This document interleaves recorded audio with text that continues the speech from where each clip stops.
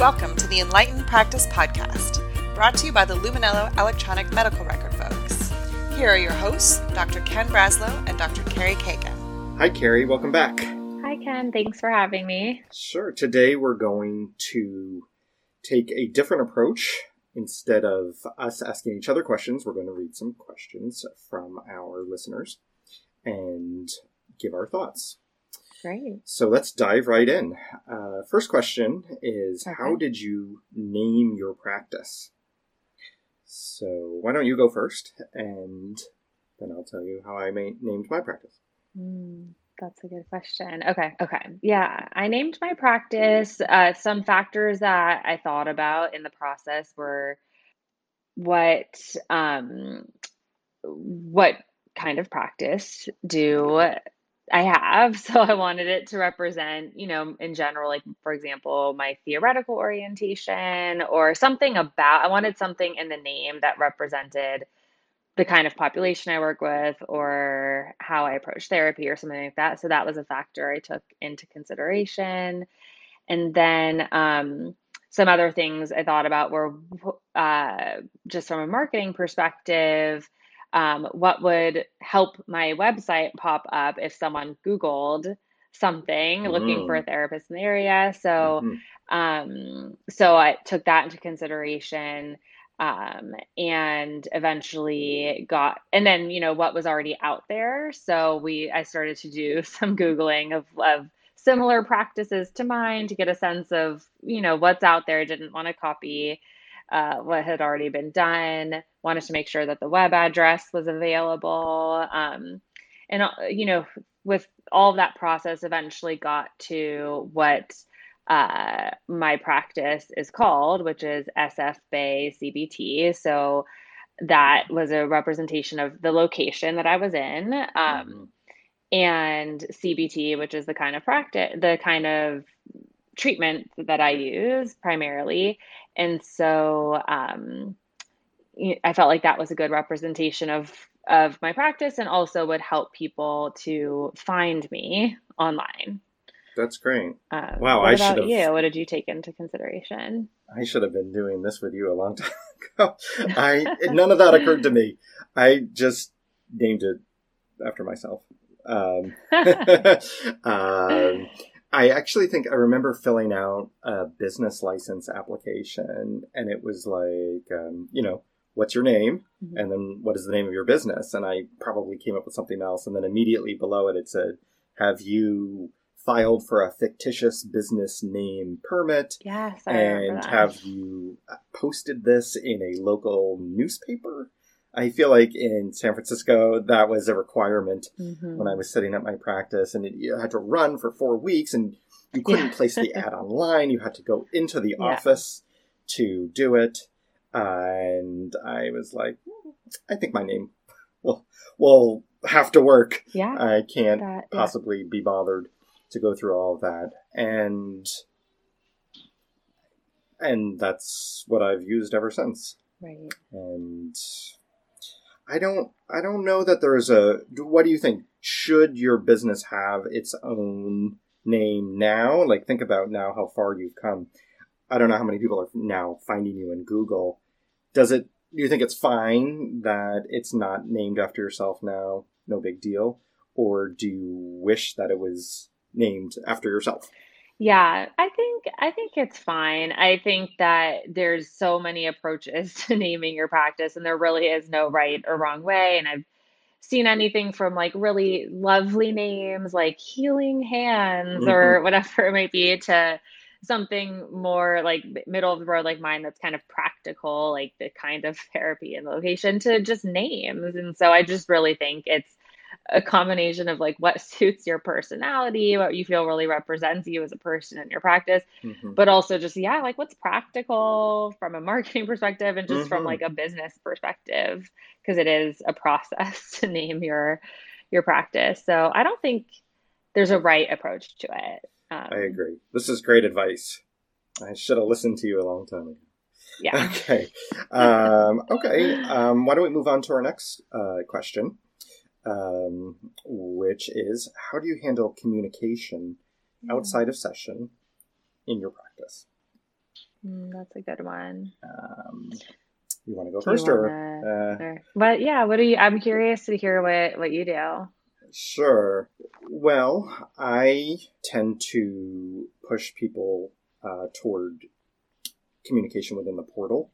I tell people you're welcome to call me, and if I get an email notification that you've left a voicemail, but I typically don't answer the phone because I'm either in session or I'm busy, and rarely do I answer the phone, and it's something that I want to engage in a long conversation about.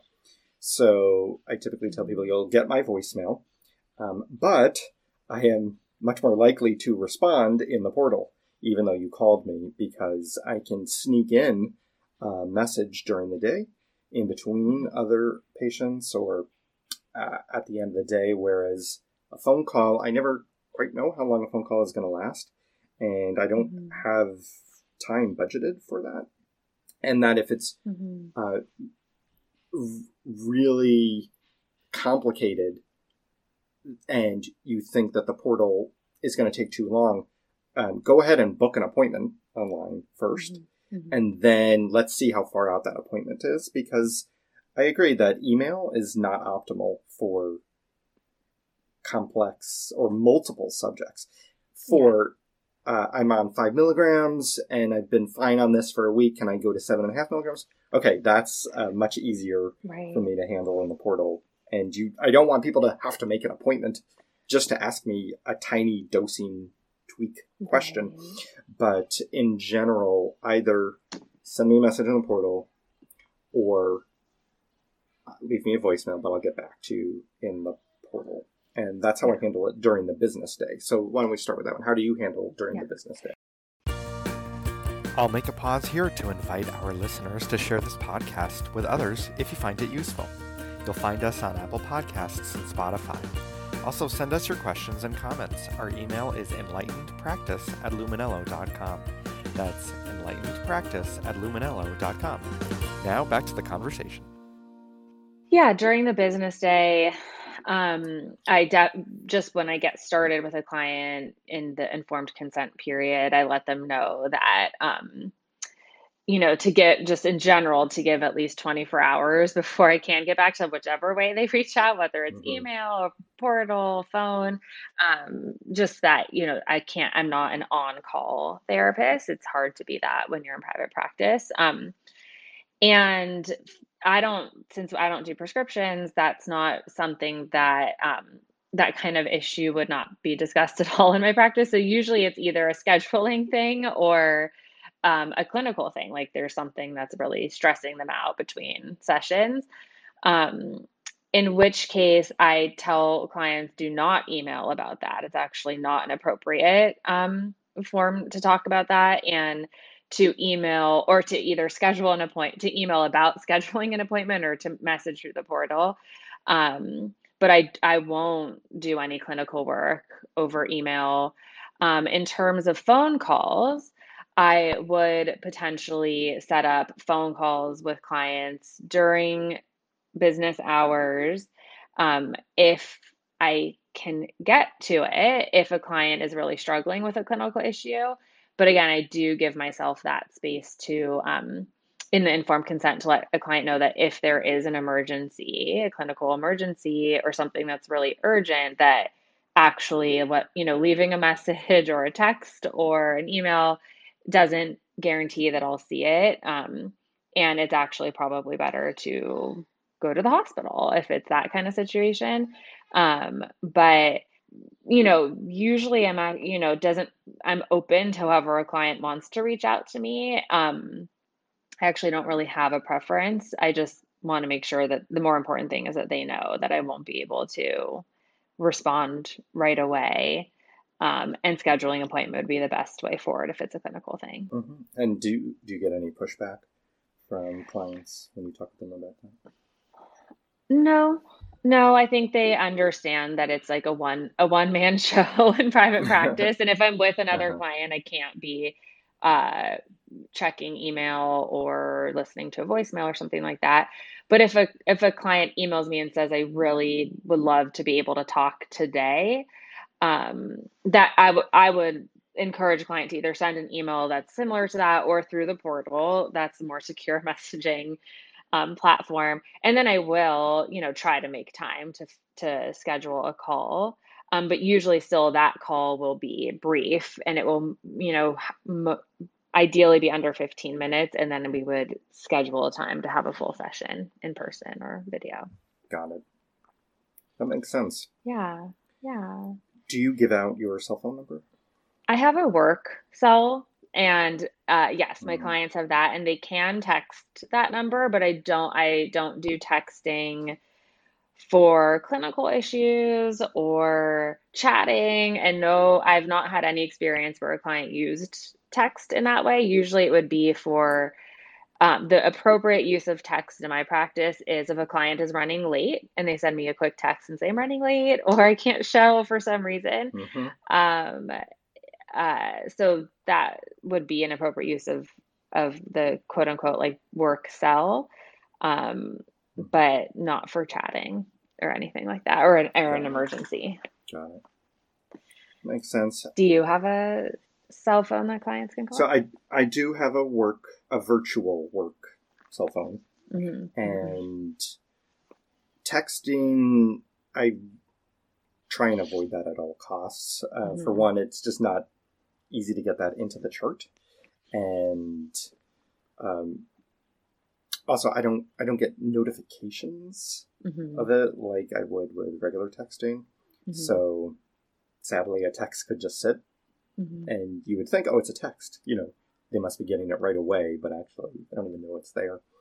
So the only times that I've appreciated text is for like if an appointment needs to be, like I needed to cancel an appointment, really late notice. Of course, would message and call, but texting for some people is the only way to get through to them. And then also occasionally scheduling changes that are really painful to pull off for some reason, even in spite of online booking and messaging. And then sometimes that's fine. It's easier to text that way. Yeah. But that's it. I used to, when I first started in practice, I actually had an answering service. And that was not inexpensive. And it was hardly ever used. And I had to give them a FAQ, essentially. If anybody calls, here's what they might ask, and here's how I'd like you to respond. So I had to envision all these different scenarios. And at the end of which is what they requested, because they said, well, how do we know what to say?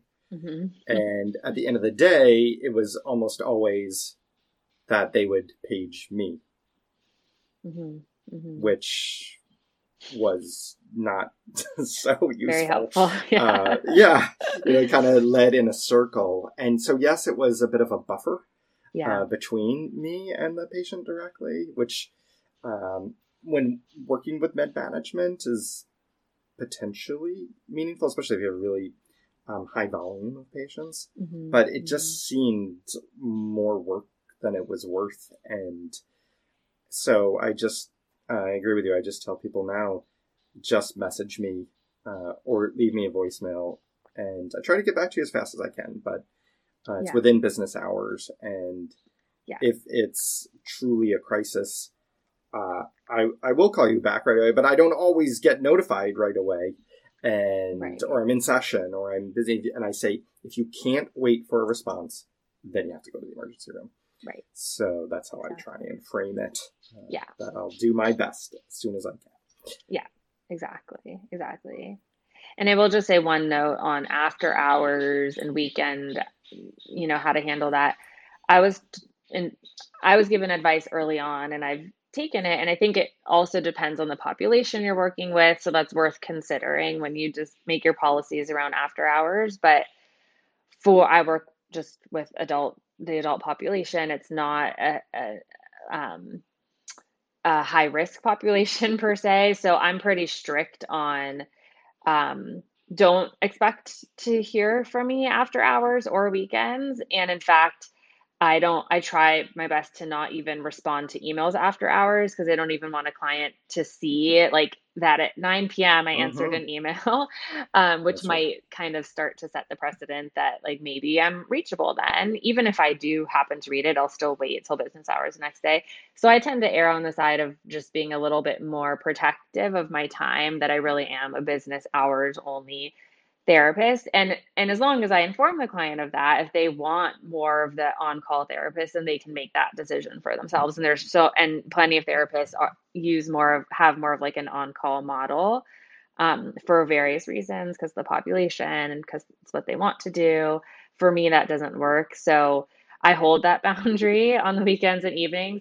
And if that doesn't work for a client, then they can find, a better fit when it comes to schedule and on-call availability. So it's something to think about. I think that's a really nice way that you put it. And being able to say to a prospective patient or client, I might not be the right fit for you, is a really smooth way of conveying your own boundaries, but also helping them feel empowered. Yeah. And that it is, as in many types of different relationships in life, it's the fit that matters. Right. And it's not always meant to be. Yeah. And I think it's good that they get that you can be assertive too. And that's part of what we model for our patients, because that's often clinically a challenge for them in their own relationships. Yeah. Okay. Well, I think that covers the questions today, and I look forward to reviewing more listener questions with you soon. And a reminder to our listeners that you're welcome to send us a question, and you can click the link right below this podcast and send it to us, or just message or send us an email, and we'll be happy to think out loud about the good questions that you sent us. That's fun. Yeah. All right, Carrie, it was great learning from you today. I'm going to go think about renaming my practice now. Okay, take care. Soon. Bye. If you liked today's podcast and want to hear more, follow us on Apple Podcasts, Google Podcasts, or Spotify. And if you have a question you'd like to be discussed on a future podcast, send it to enlightenedpractice@luminello.com. We'd love to hear from you. Until next time.